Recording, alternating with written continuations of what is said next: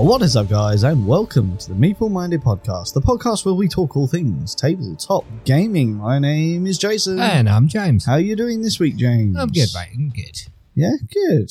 We've been playing some games again. We have been playing games. I introduced you to a new game last night as well, didn't we? You did. Yeah, Arcana Rising. How did you find that one? I really enjoyed that one. Yeah, I think, that might be one that we play a bit more over the next few weeks, and maybe we'll even have an episode dedicated to that.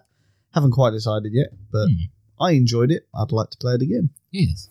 So, yes. What else have you been up to this week, James? Just the usual? The usual. Yeah, work, and more work. More work.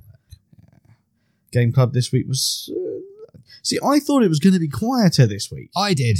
Because we didn't have as many bookings, and then... We still did 32 people. Yeah, which is insane, really. I mean, that's what we've been doing on average, I guess, recently. Yeah, I mean, it was a little bit low. I think say we've been pushing the sort of more towards the 35, 37 point. So yeah. It was technically quieter. Yes. Well, there we go. We weren't wrong. Yes. That's the important thing. We will argue that to the death. We were not wrong. We just weren't exactly right either. That's neither here nor there. Have you done any more 30k hobby, James? No. No? Oh, well. We knew that was going to happen, but from my understanding, you are having a hobby day soon? I am. Monday. So we will be doing more 30k on Monday. Very nice. What are you building this time, or is it more painting this time? I think we're into the painting bit now, because I still need... I think all I've got left to build is the tanks, and I need some foam for those tanks before I start building them. Have you looked at for that, or are they just not made yet? I haven't quite sort of shopped around. I need to sort of stomach ordering it. Yeah, because I think you mainly use battle foam, don't you? I do indeed. Which are annoyingly the most expensive, but also arguably probably the best. I'm sure there is a heavy debate around that. It's my go-to. Let's put it that way. We will go with the safe option. Well, you had the bag already, I guess, is Yes. the easiest way of looking at it. So, yeah, that's understandable. It keeps costs down a little bit. Not by much, but a little bit. But yes, today, James, is a game highlight episode. We're going to be talking about a small game that I was first introduced to by Wayne over at Board Stupid, Wayne and Tom of Board Stupid, while we were at UK Games Expo, which is, of course, Ganz, Schon, Clever. I was never a big fan of roll and write games, and they kind of, I guess, grabbed me by the arm and held it behind my back and literally pinned me to a table and forced me to play it. At least that's how I like to remember it. And I enjoyed it, which was strange for me, and I ended up buying it and introduced it to you. So now we're going to be talking about it. Okay, guys, so we are talking about Ganz, Schon, Clever, or in English, that's pretty clever. Ganz, Schon, Clever is a roll and write game released by Schmidt Spiele in 2018. The game is for 1 to 4 players aged 8 and up with an estimated playtime of approximately 30 minutes. And at the time of recording, James, this game can be purchased from retail stores for as little as £9. In Ganz, Schon, Clever, players will be rolling dice and attempting to fill as much of your player board as possible. This is done by picking the dice you need to advance your scoring in each of the coloured board sections. Short story, shorter, roll 6 dice, claim 1, repeat until you have claimed 3 dice, and then the remaining players get to choose from the discarded dice pool 1 die. The player with the most points at the end of the designated rounds wins. So that's a very quick rundown of how you play Ganz, Schon, Clever. James, what comes in the box, and do you need a component list for this? I've made some notes, Jason, and this might take a while. Okay, have I got enough time to go put the kettle on? You might do. Okay. Awesome. I'll see you in a minute. Contained within this box, Jason, you have 6 coloured dice, a pad of score sheets, and some pens. That's it. Very roll and write indeed. Suppose you could say the rules sheet. Oh, the rule book. Are we padding out the... are we padding out? We need to pad out this section, James. That only lasted about 10 seconds. Okay, well, there is. In that case, there is a rules... It is a rule book. It has several pages, all 7 of them.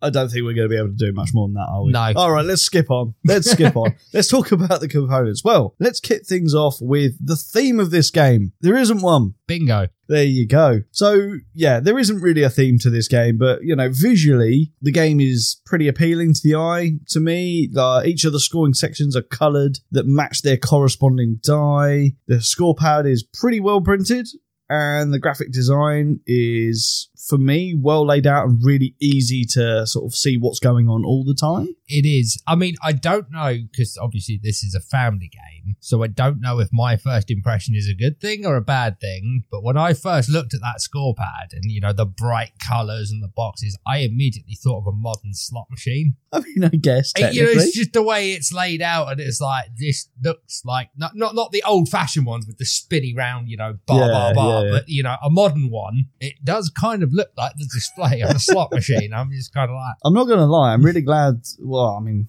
there may well be one of them in real life, but I'm really glad I've not come across a Ganz, Schon, Clever slot machine, because I've always avoided slot machines because I know what my addictions are like. I don't think I'd not be able to play this on a slot machine. Yeah, as soon as I found out there was a phone app, I downloaded it, and now I play it almost religiously daily. Yeah, I'd lose a lot of money if this was a slot machine.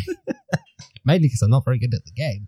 I wouldn't say that, James. You're only 100 points behind me in the game that we just played. It was you that suggested we play that game before. It was, in fairness, just for the record. For research purposes, of course. Oh, obviously, yeah. We haven't played this game anywhere near enough to, warrant talking about it before that. But yeah, anything else visually that sort of stands out to you that you either like or dislike about it? No, I mean, aside that was honestly my first impression when I first saw the scorepad, but it is eye-catching. Yeah, considering it is essentially just a pad of paper. Yeah. It's not too bad I think it is the bright colours. It makes you go, oh, what's that? Yeah. Okay, so new section. We're going to talk about that 7-page rulebook, James. So yeah, I would say rulebook-wise, it's very, very good. Actually, compared to some games that you will get. Everything is very clear. The text is very legible, which feels like something you shouldn't have to say. But, there's a reason that most things use things like Times New Roman and, those very basic fonts because they're easy to read. A lot of rulebooks tend to want to go with fancy fonts, which aren't always easy to read. So, yeah, very easy to read rulebook. Very well illustrated. And one thing I really, really like about this is everything that a player does is broken down to sections within this rulebook. So, for example, active player rolls this dice, number 1. Number 2, active player chooses 1 dice. Number 3, active player re-rolls remaining dice. It is literally broken down into what could be described as an idiot's guide of how to play the game. But the actual rules to play the game is all done on 1 page. So that's really good. It then breaks everything down nicely into how each of the coloured areas scores, which we will talk about a bit more in gameplay. But everything in that rulebook is incredibly well explained, and I can't find any fault with it. It's quite nice, it's clean, it's short. Everything you need to know about setting up the game is on the front page, but that is literally a case of give someone a sheet and a pen and then roll some dice. That's pretty much it. So yeah, rulebook gets a thumbs up from me on this one. Let's talk about the quality, James. The quality of these components. How are they for you? Yeah, a pad of paper is a pad of paper. The dice are quite nice. The wooden dice serve their purpose. Yep. And the felt pen seems still to be going, so yeah. I mean, I'll go into slightly more depth, I think, with my analysis of it. The pad of paper, as I said, the graphic design on it is really good. It's clear as anything, and it's printed well. There's no misprints on it, so there's clearly been some form of quality control at the factory. I'm not a huge fan of these felt pens, James. I'm not a huge fan. The reason being, it's nothing to do with the fact that there's anything wrong with them. It's that I'm a clumsy idiot, and every time I use them, I end up with marker pen all over my hands. I would much have preferred... do you remember Argos used to have those tiny little biros? Oh. I would have liked maybe 4 of those instead. Yes, Jason, but considering I've already compared this game to a slot machine, I don't think putting betting shop pens in there is going to... it's not helping the game's image, really. But yeah, so like betting shop style pens or pencils, I guess, would be pretty good. The felt pens, I sort of understand why they're there, but yeah, I'm not as keen on those. See, I've always had a problem, and I don't know if this is just my mistrusting nature, actually, of games that require you to write and make notes if they provide pencils. True. I mean, you'd have to be a real sad case to do that in this game. You would, but I could see, as well as I do that those people do exist. This is very, very true indeed. So I guess, yeah. I mean, like I said, little mini biro, I would have been happy with that. Especially as when they run out, it's far easier just to go to a betting shop to, pretend to place a bet and steal a load of pens. That's what I would do. And yeah, final component I want to talk about is the dice. They are functional and they work. They're probably a little bit light for my liking because they are, as you said, they are wooden dice. So they don't have the weight of, your average board game dice. I like the clatter of dice when it hits the table and that kind of stuff. So they just feel a bit better when they are the more standardized dice. But the wooden dice are nice. And the paint markings on them seem to be holding true. So yeah, quality. I don't think there's anything I can really complain about other than those tiny little bits that are more of a personal like and dislike, I guess. But yeah, let's talk about the gameplay, James. What are your pros and cons for this game? What do you like and dislike? I don't think there's anything I inherently dislike about this game. It's a very simple game, which is a big plus straight away, considering its playtime. 30 minutes is probably about accurate for a 4-player game. I mean, we just did a 2-player game in what I'd say... Probably 15, 20 minutes. Yeah, 15 to 20 minutes, and we obviously know the game inside now. Yeah, so you can knock a 2-player game out of this in 15 to 20 minutes easily. Do you think it's better a lower player count or higher? I'd say it's easier at a higher player count because there are less rounds. You've got more chance to pick up those extra dice in the downtime. Yeah. Whereas, and I think you do get, if you actually mathed it out, you do get more picks of dice at 4 players than you do at 2 players with the extra 2 rounds. Yeah, I mean, I've never really bothered to sit down and math it out, but I always find I seem to get higher scores in a lower player count. So I clearly play better at a lower player count, but however, it doesn't mean I disenjoy that full 4-player count. I mean, we did a 4-player game of this last night as a sort of wind down. After Arcana Rising, and that went down really well with the new player as well. I mean, that being said, the game is horrifically easy to teach. Yeah. Like, I dumbed it down earlier by saying roll 6 dice, claim 1. There isn't really much more to it other than that, other than the strategic side, which is another pro for me, because I genuinely didn't think when I first played this that it was going to be as strategic as it is. That whole thing of, yeah, I can just claim this die and I can mark this off, bingo, whatever. But really, is it worth me spending that few extra seconds to sit there and math something out and go, well, I could do that. Or I could put it here, which will complete this line, which will give me a bonus, which will allow me to put something here, which will give me another bonus. Yep. And thus the chain begins, so on and so forth. All of that comes from that few extra seconds of sitting there going, no, math it out a little bit. So that's really good. That's definitely a massive pro for me. But it's also the source of my first con analysis in paralysis. The game. This game is, it's analysis paralysis prone. Because while it could just be that few seconds to try and figure out if you can get that chain going, what you will find is you'll find some gamers will just want to spend a lot of time trying to figure it out every single dice. And suddenly this short game becomes really, really long, with the downtime for the other players being long and drawn out and stuff like that, because they're sitting there looking for a chain that just doesn't exist. And they're insistent in their mind, there is a chain, when there just isn't. So there is that potential. Would you say that that's an issue that you've come across a lot? Yeah, I think it's come across in a couple of the games we've played, and there isn't really a way to counter it because there's no time limit or anything like that on your turn, so it can ruin the pacing of the game. Yeah, I find the game runs better when everyone's just, they roll the dice, they have a quick look at the dice. Okay, what can't I do? Right, is there any other way that this will benefit me if I take this instead of this? That's how things work a little bit better. But the flip side of that, of course, and I'm sure it's happened to you, it's definitely happened to me, is when you do take your turn too quickly, and then as you're clearing the dice away, you go, you missed something. I've just seen it. Yeah, exactly. So sometimes, like I said, sometimes it is beneficial to literally just sit there for a few seconds and just go, right, stop everything, have a quick look, everything I've got on the table, and then make your decision, because you've also got to think about the long run as well. There's multiple rounds that you're going to be doing this. And to touch on how the game plays a little bit, obviously when it's your turn, you roll your 6 dice and you claim a die, then you roll again, claim another die, and you do that up to 3 times. The trick with the game, though, a lot of people forget this on their first run. When you roll the die, you immediately see, a 5 or a 6 has come up. Oh, right, that's a high number. That's going to get me good points. If you claim a die and there's any dies that are lower value, they actually get removed from the pool into the discard area. Yeah. Which, when you're re-rolling, obviously limits your choices going forward. So if you've got 6 dice and they're, for example, 1, 3, 3, 4, 5, 6, you take that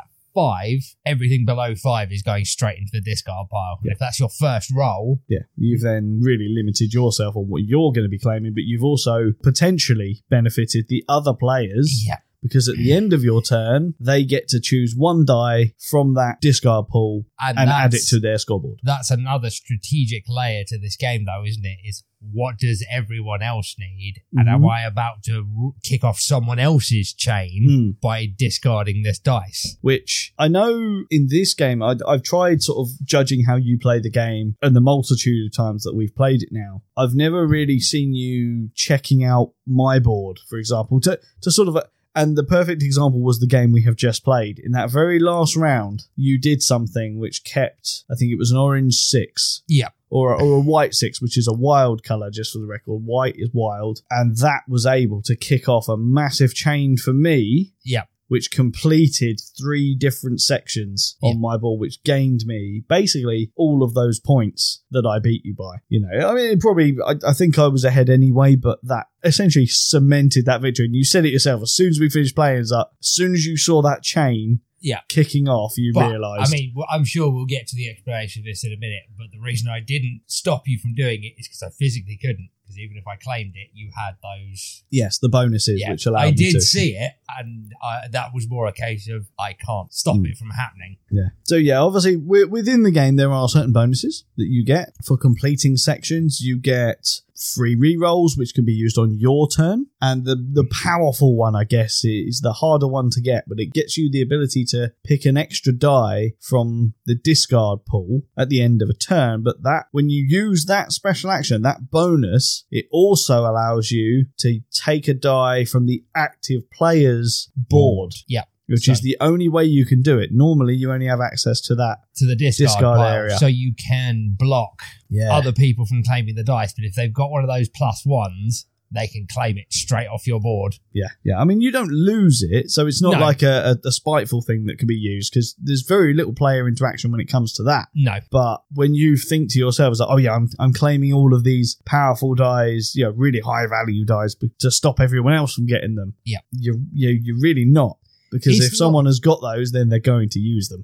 It's not, when you're stopping other players, it's not so much the value of the dice, it's the colour. It's like, if I remove this colour, it's going to stop this chain from happening, unless you've got one of those +1s, because then it doesn't matter, because you're going to take it off my board anyway. Yeah. But I could deny you, or attempt to deny you, that section. Yeah, without at least forcing you to spend one of your bonuses. I mean, that in itself is a reason I think that it's very rare you will see the wild die ending up on the silver platter. Yes. Because obviously it can be used as anything, which is beneficial to most people. No matter what its value, it will find a way onto someone's board. But yeah, I really enjoy the game. It's very simplistic in the way it works, but this initially led me to a con that I think I've now actually disagreed with myself on that. And that was that I figured the replay value of this would be fairly minimal. However, I've been shocked by the fact that pretty much whenever this is in the game bag, as like I've got a little bit of space at the top of the game bag, I'll shove in a couple of games so games don't move. It's nearly always been requested. Yeah. Which really surprises me. I think, because this is something I was going to lay, you lay about there's a lot of strategic thinking in this game, but I don't know about you, but I actually find it hard to settle on a strategy because so much of it is based on luck of the dice. Of course, yeah. So, I mean, at the beginning, I might sort of think, all right, I'm gonna go for the blue section. But usually after the first 2 rolls, it's like, right, I've not got any blues, and suddenly I'm 3 up the green track. Well, I guess we're going with the green track then. Yeah. Sort of thing, and there goes my plan out the window. Yeah, you kind of are always at the mercy of the dice and when they come out and what numbers they come out, what colours come out. I find the actual strategy for playing the game is very organic, because it's almost like until the 2nd or 3rd round, just go with the dice, and it's sort of around the 3rd or 4th round that you're, okay, I've got a couple of re-rolls and a couple of +1s.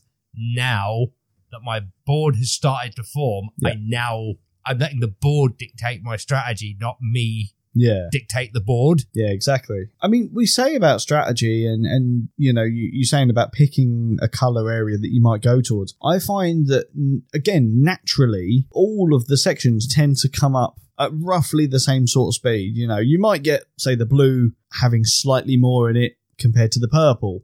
But by the end of the game, you'll always find that they've all got a decent amount of things in them, which actually adds to the other scoring section of this, which is the fox heads, which everyone always asks, what are the fox heads? And the easiest way to say it is basically exactly as it is at the end of the game, you take your lowest scoring area, times that by the amount of fox heads that you've achieved, and that's your points for that section. And you will always find, like you said, most of the sections have got you're fairly progressed through them, but there's usually one that's been ignored because it just hasn't come up for you.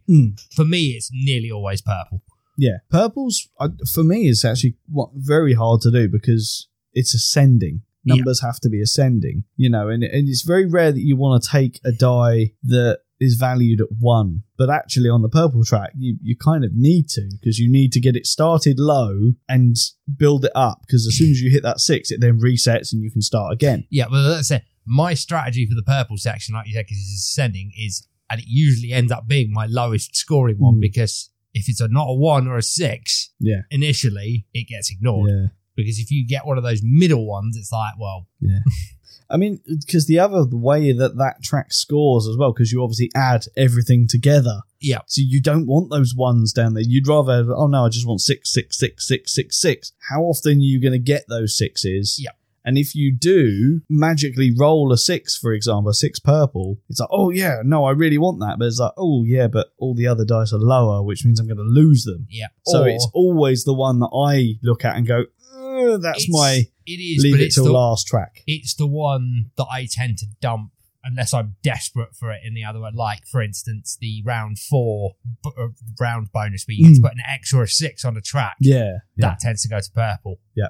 And, you know, my purple track tends to fill up through bonuses from other areas, because there's a couple of areas that give you 6 in purple as well. And it's sort of like, I'm not actually taking the purple dice, but anything that's in the purple track is coming from bonuses. Yeah. Is there anything else you want to talk about gameplay before we go to our final thoughts? I mean, there are, well, I think we should touch on it slightly. The amount of, and the reason we said it was like bingo is because it's not just straight up end game scoring points. A lot of them are almost like patterns as well. So some will give you end game points, but others will give you bonuses. Like if you get 4 across the yellow track, put an X in blue. For example. You cross off a blue one of any. Yeah, and that's where those chains come in. It's like, well, if I take that dice, it completes that line, and I get to put an X in blue. And if I put that X in blue, it completes that line, and I get to put an X in green. And that's going to give me a re-roll on my next turn. And they can get stupidly powerful if you do especially it right. towards the end of the game when you're starting to fill those tracks up. Yeah. I definitely find the later part of the game, there's a lot more thought put into the dice selections, because it is at that point, it's like, well, this section's almost done, which will give me this will give me this will give me this, and blah, blah, blah, blah, blah, blah, blah. You know, there's so much going on, so many chains that come along at the end of the game that, you know, James, you may well be in last place going into the last round. Yeah, but if you hit a good chain, you suddenly go from last place to first place. Again, talking about the game that we've just done, looking at the score track here, I had no foxes going into that first round. I then got 2 in that last round, which, as we said, doubles my lowest scoring track, which was 22 points. So I gained 44 points just from completing those particular lines within the game. And there's 5 of them. Yeah. You know, imagine if I got all 5. There's lots of ways to score points in this game, and it's something I didn't talk about actually when I was talking about the rulebook. My favourite part of the rulebook is actually the very back page. Yeah, your scores. The sort of the jokey little bit at the bottom there where it tells you roughly how you've done. For example, if you get under 140 points, it just simply says try harder. Another one which would be 140 to 159 points. Not bad, but you could do better. And, goes all the way up to the very top level, which is above 280 points, which is just, you're so clever. It's a little touch like that I love, because that is, because that's a joke for me. After I've taught someone a new game and we've all done our scores at the end, I can then sit there and go, according to the game, James, you need to try harder, sir. And it's funny. So what did I get in that last one, Joseph? 228 points. You got impressive. Oh, well, there we go. See, that's good. 2.5 stars. There we go. I've only ever got into that upper echelon once. The very top one. I've done it once and that's it. I've never done it since. So that's an aim for me. I need to hit that one again. I'd like to move on to my final thoughts because we're going on now. We've been talking for about half an hour and my throat is starting to go dry. So for me, my final thoughts about Ganz, Schon, Clever is this is the game that opened my eyes to the world of roll and writes. I have since bought and played quite a few roll and writes, and I have to thank Wayne and Tom of Board Stupid for forcing me to play this and getting over that hump of I will never play roll and writes, because I really enjoyed it. Very, very good game. I definitely recommend this game to pretty much anyone. For me, the cost of the game being below £10 says that there should be a copy of this game as part of every game group. Doesn't mean that every player needs to own this, but I feel that a copy of this needs to be within every game group. I mentioned it earlier, there is a digital phone app version of this game. It is incredibly addictive. That actually really adds to the replayability of this game because you can play with different scoreboards. So it changes that up there with your bonuses being different and things like that. So that's really, really good. Well worth the money that is. I think it's about £1.60, something like that. There are other versions or later versions of this game. Like this is the very first one they released. Then you've got Schon, Clever, I believe it is, which is number 2. There's a third one. I think there's a fourth one coming out. I'm interested to try them, mainly because while I enjoy this game, it seems like a bit of, one-hit wonder. So interested to try those. The other thing, I do think this would be good for families. Yes. Not young kids, because there is obviously quite a bit of math involved, but I would agree with the age rating on the box, 8+. 8+? Yeah, I think I would agree with that. 8, 9, 10, in that sort of region. Very, very good. Because this is fun maths. Let's be honest, we all hated maths at school. Or most people hated maths at school. This is fun. This is the kind of thing that I think if they played this kind of stuff in school, you might get a bit more engagement with it. Yep. So, yeah. Final thoughts for you, James? Who would you recommend it for? I would echo everything you said. It's like this should be at least one copy in every game group because it is fun. It's easy to pick up and play. It's got a short enough play times, great ice-breaking game or cool-down game. Yeah, I'd basically recommend this for everyone. Yeah. Value for money? Happy with the value? £9. Yeah, it's a steal. Yeah. I think the most I've ever seen it for is about £15.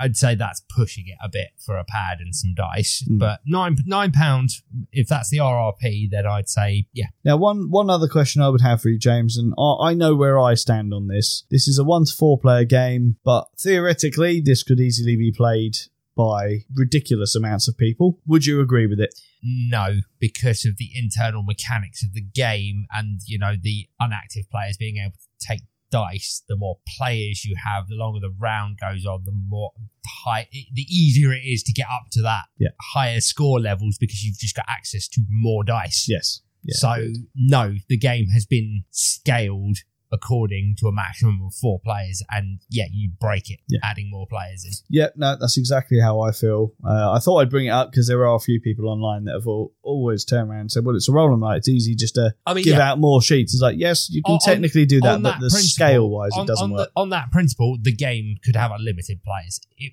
would technically work, but like I said, you break the scoring system because every time you add another player in, that's another round of dice that you've got access to. Yeah. So it makes the game easier. Yeah, precisely. So, yes, that is my final thoughts on Ganz, Schon, Clever. It's time for the Meeple rating, James.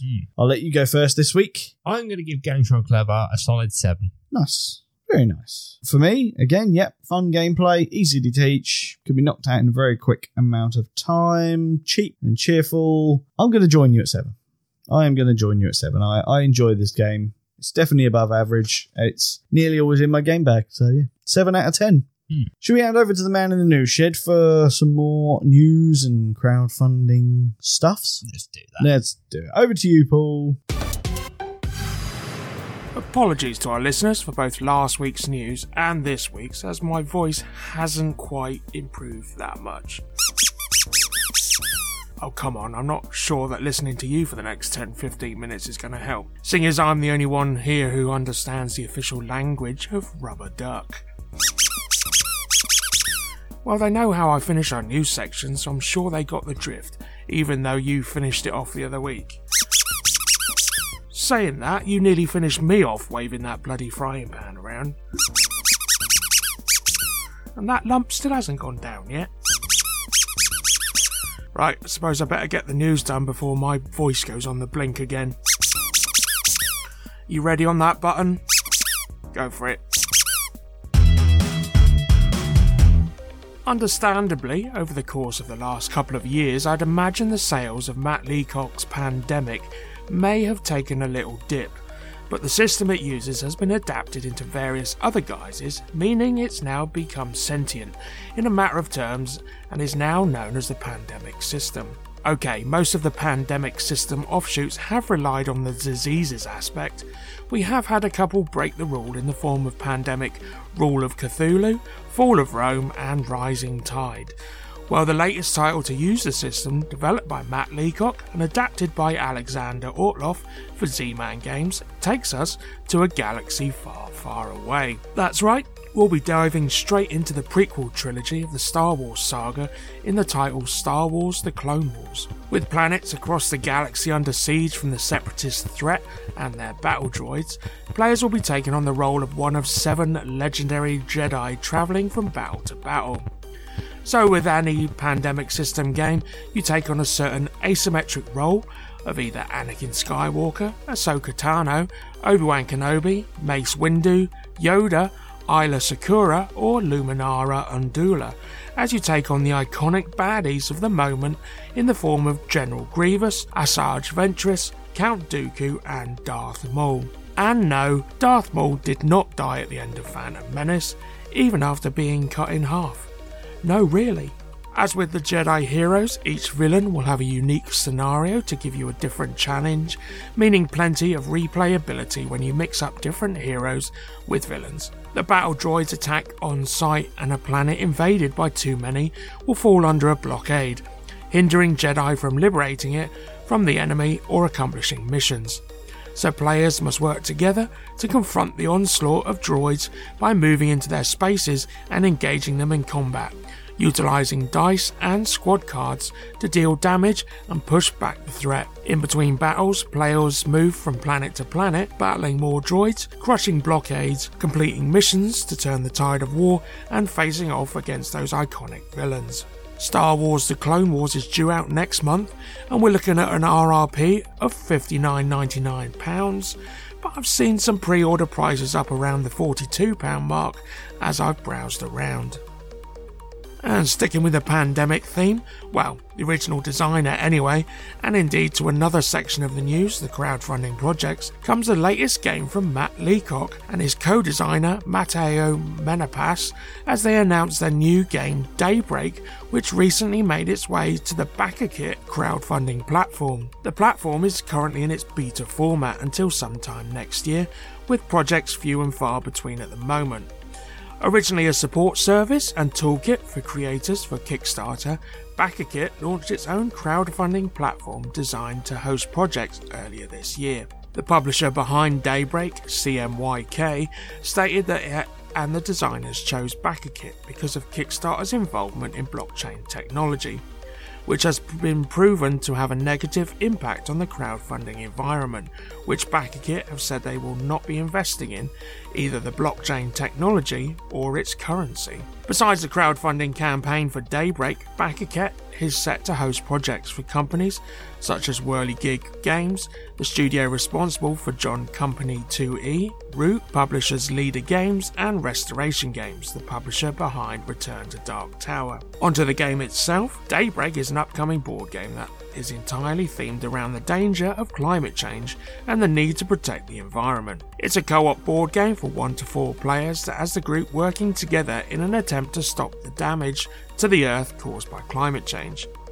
As a team player, you'll be collaborating to save the planet from overheating, deforestation, fracking, and other extremely destructive practices that are pushing it towards peril. Using speculative technology, supportive organisations, and real-world solutions, players will prevent the end of the world. Inspired by the likes of Wingspan, Terraforming Mars, and Race for the Galaxy, each player will take control of one of 4 different world powers: China, Europe, United States, and the majority world. As these world powers, players will be looking to reach zero emissions before the global temperature reaches 2 degrees or too much pressure is put on local communities. As the game begins, players will be looking to manage the amount of carbon cubes they have to draw, which references how many carbon emissions humanity is releasing into the air.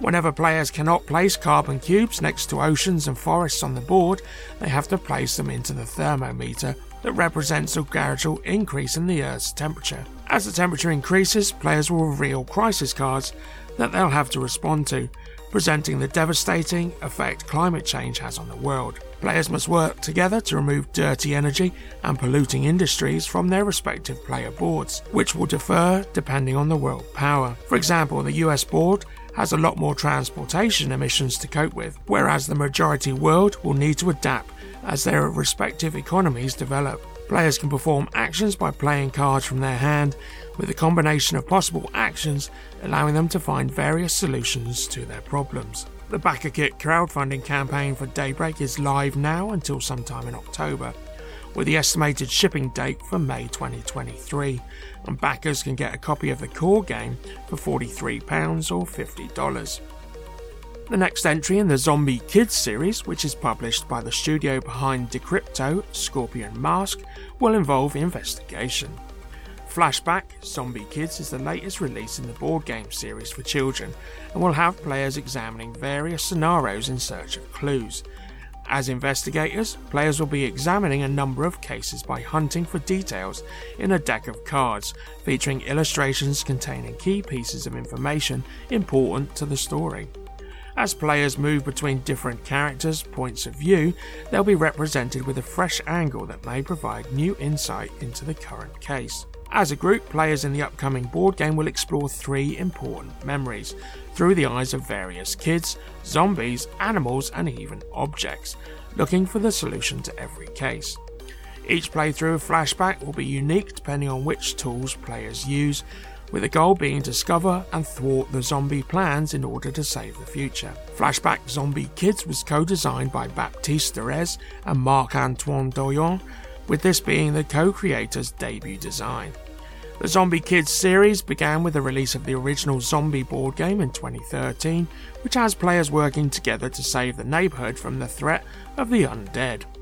As local kids, players will need to eliminate zombies, lock doors, and prevent zombies from getting out of the cemetery. The series followed up with Zombie Kids Evolution, seeing players making their way through a school, barricading doors, and taking out the undead before they can infiltrate their classrooms. A prequel introductory case for Flashback Zombie Kids is available to play for free online right now, and with the full board game set to arrive in November for a retail price of about £25 or $30. And we're heading on over to crowdfunding, and all 3 of these are on Kickstarter at the moment. First up is Age of Comics: The Golden Years by Gaia Carmo Samini, Sonia Goncalves, and published by Lirius Games. It's for 1 to 4 players, 50 to 120 minutes to complete, 13 years and over, and ends on Wednesday 19th of October. Age of Comic: The Golden Years is a worker placement management game in which players will be running a publishing company during the golden age of comics, 1938 to 1954. In each round, the players in turn must position 4 meeples, or editors. They can choose 4 out of 6 spaces, called publishing tasks. There are 6 publishing tasks in total that can be performed in any order and lead to 6 specific player actions that hire, develop, ideas, print, sales and royalties. The game lasts 5 rounds, with the object of the game is to accumulate the highest number of fans, make money by publishing comics, and create the best portfolio of comic books. Throughout the game, a fan chart will track the number of fans accumulated by the comics and will award victory points based on the player's ranking at the end of every round. In the last round, the number of fans is converted into victory points. The money accumulated is instead divided by 4. The winner is the player who scores the most victory points. The standard edition will set you back £41 for the game, with any unlocked stretch goals associated with the standard version. Or grab the collector's edition for £59, getting you the collector's edition of the game with upgraded components, additional cards including comic cards by guest artists, the war expansion, a box sleeve, custom designed insert, and of course access to all stretch goals achieved. Next up is Dungeon Brewer by Sky Castle Studios. It's for 2 to 4 players, takes 45 to 60 minutes to complete. 14 years and over, and ends on Thursday 20th of October. Dungeon Brewer is a comical dungeon deck building game. It's a game you play with friends to test those friendships and hopefully share a laugh. Sometimes a ha-ha, sometimes a whoa-ha-ha, but usually a mwah-ha-ha-ha. Within the dungeon roams a terrible Cthulhian beast named Kevin. You are on a noble quest to steal the loot or be the sole survivor. With noble intentions, you and your party members embark on this quest, which will very soon devolve into disarray as the loot runs low, but above all, avoid Kevin at all costs, especially when you're weak, and instead storm into glorious battle when you're overpowered to claim the beast's treasures. Your party of 2 heroes dive through the deck to assemble weapons and items to fight the dungeon boss Kevin and his minions. Kevin is a recurring roulette card that re-enters the draw pile after combat, so when you defeat Kevin and his monsters, you will be able to draw treasure cards. You win the game by either outlasting other players or by drawing 4 specific loot cards from the treasure pile. Players can be eliminated from the game when they are unable to defeat Kevin or his monsters in combat. The rules of the game can be changed by casting world enchantment cards. Kevin, being the only recurring card in the game, will in most cases be the final in the draw pile. If this is the case, all players take turns battling Kevin until there is a winner. Pledge £18 for the Dungeon Brewer game, or even add the Call of Cthulhu expansion to the base game pledge for £27, with both pledges including stretch goals. And last up is Cookie Run Kingdom, the board game, by Gemblo Inc. 2 to 4 players, 30 to 60 minutes, 14 years and over, and ends on Friday 21st of October. Cookie Run Kingdom, the board game, is a worker placement territory building game based on the video game IP Cookie Run that has spawned 2 popular mobile app games. In this game, you become a king of a delectable kingdom and compete with other players to make your kingdom as awesome as possible. To do so, you'll place your workers, or sugar gnomes, on 8 different locations to collect resources and construct exciting and fabulous buildings. You also team up cookies to fight against evil monsters, and you may clear the overgrown forest to expand your territory even bigger and bigger. Board game has several mechanics incorporated into it, as well as the worker placement. It uses tile placement, income, endgame bonuses, and dice rolling. Pledge at £36 for the game and any unlocked stretch goals. Additional pledges are available but only upcount the games received rather than additional content, although add-ons are available like the additional character Sea Fairy Cookie for £7 or 4 neoprene player mats for £10. And we're heading on over to events. Yep, Tuesdays has Worthing board gamers congregating down at the Dice Worthing store from 7pm until 10pm. Location of the store is 24 to 26 Portland Road, Worthing, BN11 1QN. Just £3 per head for the session, with food, drink and an alcohol licence, so you can enjoy a bevy or three whilst gaming. Wednesdays has 2 groups running. If you're in the Crawley area, Crawley Gaming Community is being hosted at the Comic Shop, 42 High Street, Crawley, RH10 1BW, gathering from 6ish onwards until close, just £3 per head there.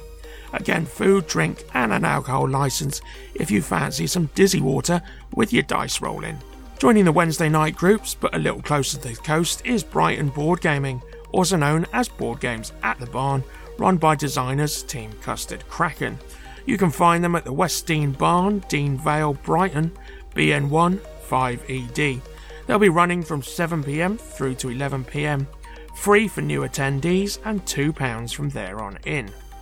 Thursday sees 2 groups running, starting with Worthing Board Gamers pitching up to the Yardington Hotel, Steen Gardens, Worthing, BN11 3DZ from 7pm.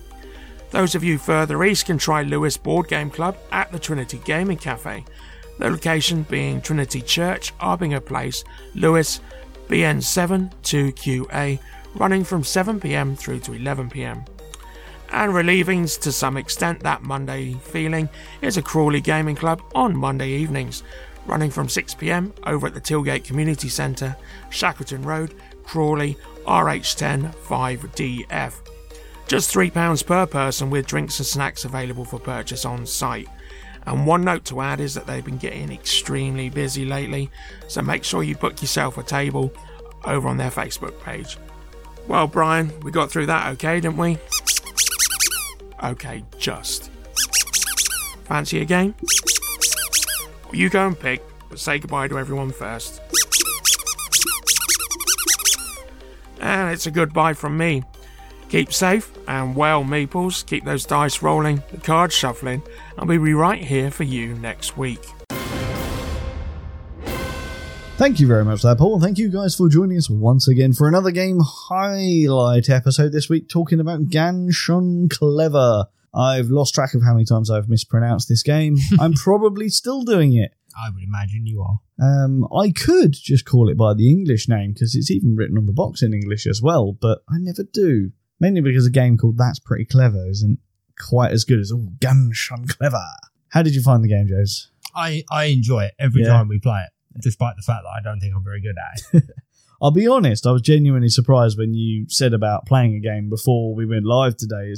It's usually an indication to me of how the episode's going to go from your part. Because, you know, if you turn out and say, oh no, I want to play a game before we record rather than after. In all honesty, though, 9 times out of 10, yes, if I want to play a game before we record, it's because I really like the game. I do really like this game, but my main thought process was, well, we're boiling the kettle, we're going to have a cup of tea, and this game only takes 15 minutes to play, so why the hell not? Yeah. I mean, that's the cold hard truth of it, is we'd finished playing the game before we'd finished a cup of tea. Yeah. You know, and that's, I'm not a slow drinker when it comes to tea, so that gives you everything you need to know, I think. Ah, dear James. So, what are we going to play this? Well, actually, no, I've got a new game coming, James. You've got a new game coming? Finally. I am shocked. Well, yeah. I've got multiple new games coming, but the particular one I'm talking about was while I was at Paul's Game Day, I played Acropolis, which is like a city building type game, and I'd heard so much about it, yet I'd never seen it. Our local game store hasn't got it in. I even asked them, with their distributors, they don't have access to it. But I'd heard lots about it, and someone there had it. So I got them to run me through a game, and I absolutely loved it. It's another cheap game. I think you'll be very impressed with the components of this game. But this is a game that when it turns up, we are going to be playing it, and I think we're going to get a review out of it pretty damn quickly. It's a pretty simple game to play, but it's unbelievably thinky. It's not a game you think will be thinky, but it's thinky. Okay. So I think you will like this game. So yeah, that you can look forward to as well. Acropolis.